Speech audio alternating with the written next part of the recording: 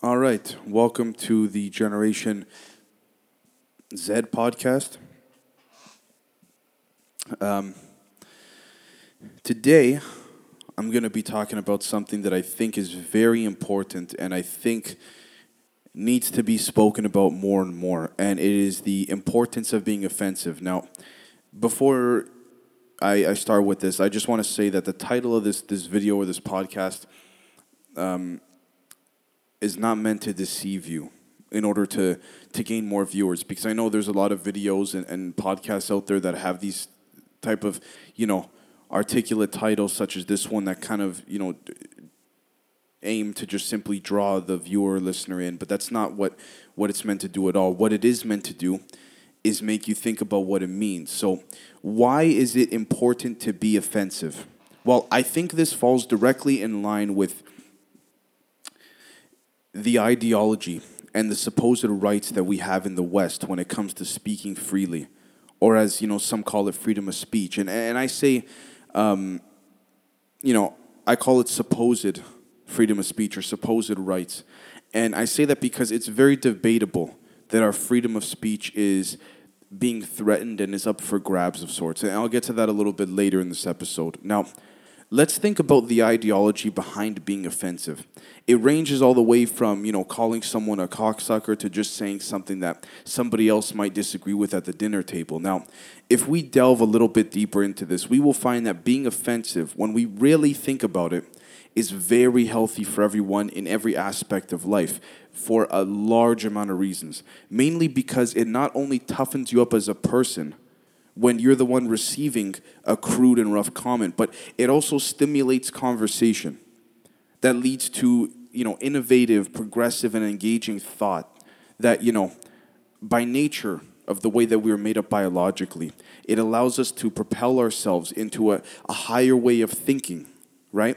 Which then, in turn, results in creativity and coming up with new ideas, which one could argue would be the pinnacle of intellectual thought. Now, the problem is that people become far too emotional within any forum or conversation, and this doesn't allow for anything other than, blockage, delay, and inconsistency within a debate or a conversation that was intended initially to be unobtrusive and supposed to be innovative in theory, right? So we have to understand that at the end of the day, free thinking and the right to freedom of speech should be just as much allowed as, being able to think within your own mind is. Now, the question then becomes, well, where do you draw the line between freedom of speech and offensive speech? Well, my argument is that you don't, and I argue that no line should need to be drawn at all, because whether it is or it isn't, I'm telling you now, and everyone else can see this, it's not like there's a lack of people nowadays that speak their mind and use offensive terms. So what the hell's the difference? You know what I mean? And I'm not supporting the use of offensive terminology. Let me get that clear. I'm not supporting the use of any negative terminology directed towards sexism, racism, or classism, or anything of the sort. Not one bit. However, what I am arguing is that why should there be a line drawn in the sand, so to speak, if a good proportion of the world is already acting and speaking like there isn't? And so I think that people, specifically nowadays, are spending way too much time on attempting to dictate and articulate what is offensive and what isn't. And it really stalls people, because that energy and thought could be put towards much greater things of importance instead of worrying about how certain genders or cultures should be addressed. And so I believe that certain genders, for example, people within the trans community, should be addressed the way they want to be addressed. And I think that as a respectful person, it would be the morally proper and the ethically upright thing to do to address that person the way they'd like to be called. But to go on Twitter and start tweeting about how you're offended by an action someone did or a statement that someone made, it's like, just, give me a break. Because the reason this bothers me and feels so wrong is because in order for someone to be offended, you have to be able to think, right? And so what are you going to do, not think? I mean, that just sounds awful. Like, where is the freedom of thinking if you are afraid to be offensive? Because, look, let me break it down a little more simply. When you're a human being and you are thinking, but then you realize that in today's society you have to be careful about how you word things, it therefore alters your way of thinking because you are now structuring your thought process around the words that society tells you you're not supposed to use. And so that creates an internal and mental barrier for you within your mind, even though, like, even if you don't know it or even if you're not aware of it. You know what I mean? And so I think that this has helped me transition to the point I touched upon at the beginning, which is that if this is the direction that society is going in, which is the sensitivity, the direction of being afraid of stuff and being sensitive to stuff and worrying about being too offensive, how would it be possible for us to consider ourselves people of a society that holds on to the fundamentals of freedom of speech when we have to watch our own words? And so that's what I'm saying. It's kind of like, look, when you're thinking, it's like as though if you're thinking in the context of what society and many popular forums nowadays, unfortunately agree upon of the direction and the way in which you should be thinking and the style, you're essentially walking on glass, so to speak.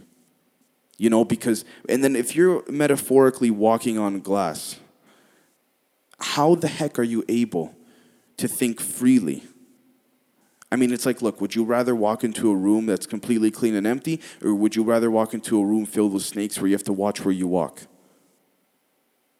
Like you're walking on thin ice when you're speaking publicly nowadays. And so if you're walking on thin ice when you're speaking publicly, how can you think freely and openly? Because thinking and speaking are intertwined. Because how are you going to speak if you haven't thought about what you're going to say?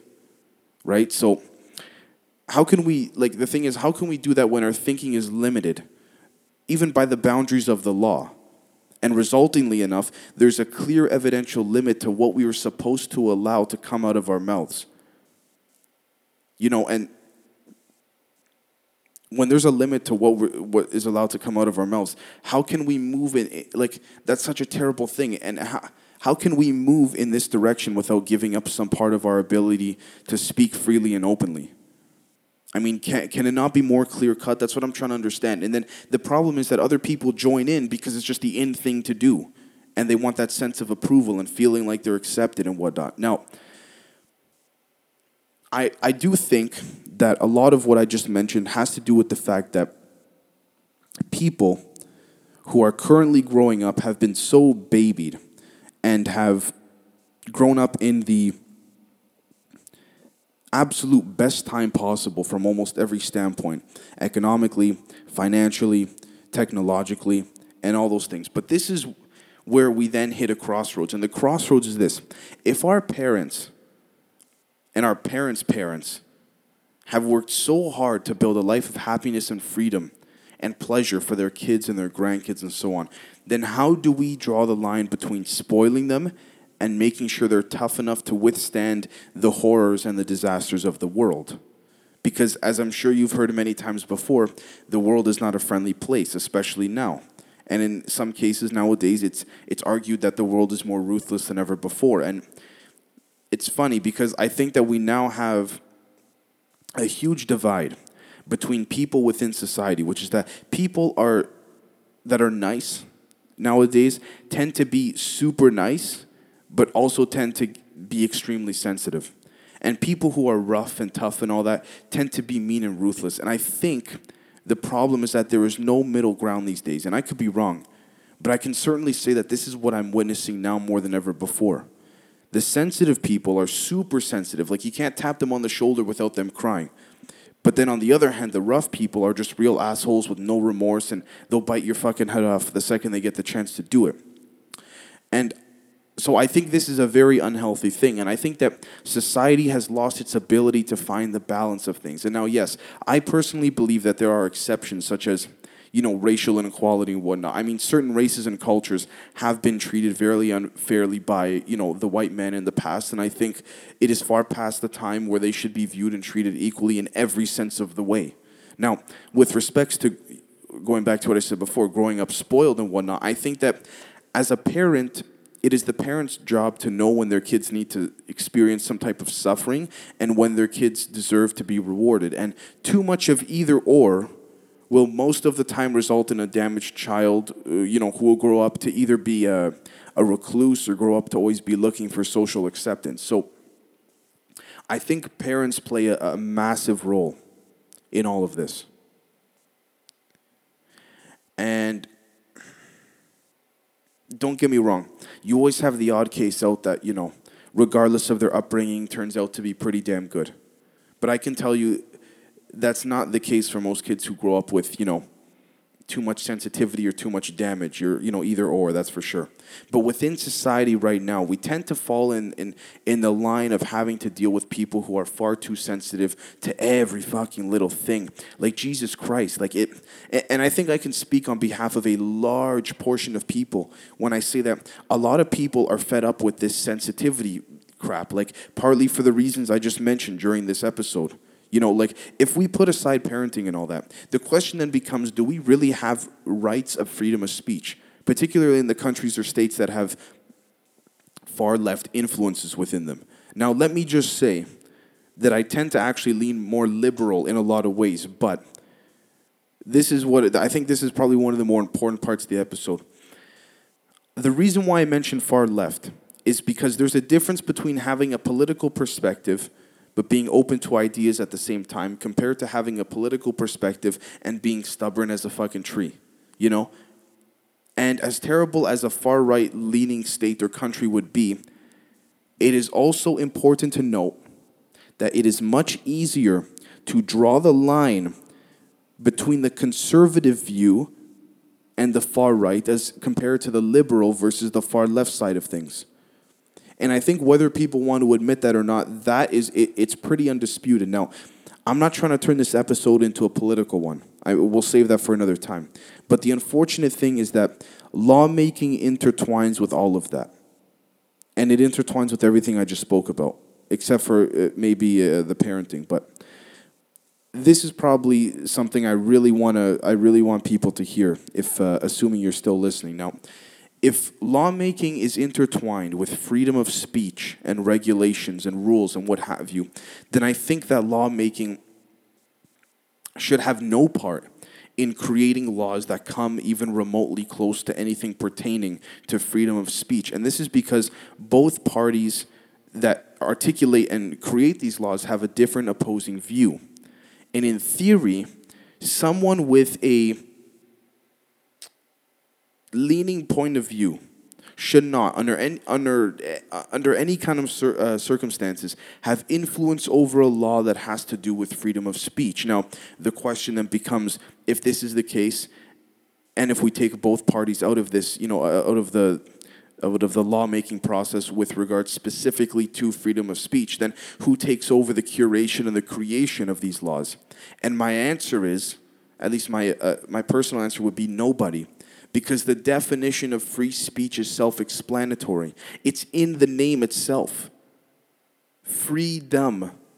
It's in the name. So if you've been following what I've been saying, this is the point I'm really trying to make here. Because far too often have I seen institutions like universities and colleges and private businesses and government bodies attempt and fail miserably to dictate what people can and can't say. And in some cases, they've succeeded. And when they succeed, it's a very unfortunate and sad thing. And it needs to change. And it needs to change now, because I fear it might already be way too late for society to kind of rebalance itself, so to speak. And that's the fear that I have, that it might be too late.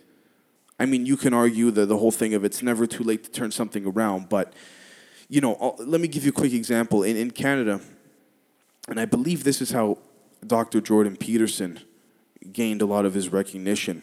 I think it was Bill C-16. So the Canadian government was attempting to pass a bill or a law that said you need to identify trans people by a certain name and whatnot. Now, if that is not, and I'm not speaking about the trans community, that was just what the bill was about, but if that is not an intrusion of free speech and whatnot, then what is?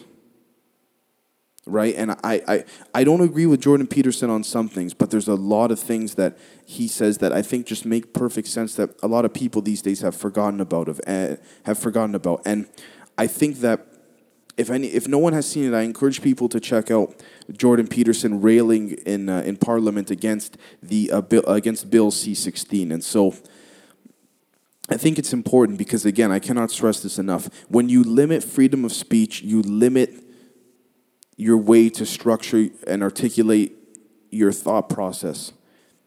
Because when you think before you speak, you're thinking in your mind what words you're going to say that are going to come out of your mouth. And so if there are laws that you then are aware of consciously that block you and barricade you from speaking and vocalizing a certain way, then it's going to make you walk on thin ice, as I mentioned before, when it comes to your thinking. And so I think that the whole ideology behind this is that, like I said, there should be no laws like the Bill C-16 law. This should not exist.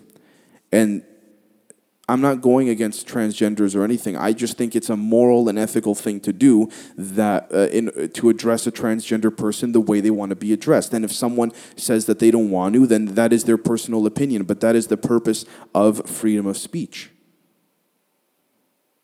Right? And so I think at the end of the day, it's important that is something that is noted and clarified. And I think that message should be broadcast onto people more often than it already is. So if you've made it this far into the episode, I'd like to thank you for watching or listening, because I feel like this is something I personally needed to get off my chest, and I spent hours and hours trying to articulate my notes in the right way in order for me to come across as clear and concise as possible, so that everyone could understand where I'm coming from. So thank you so much for watching or listening, and have a good day.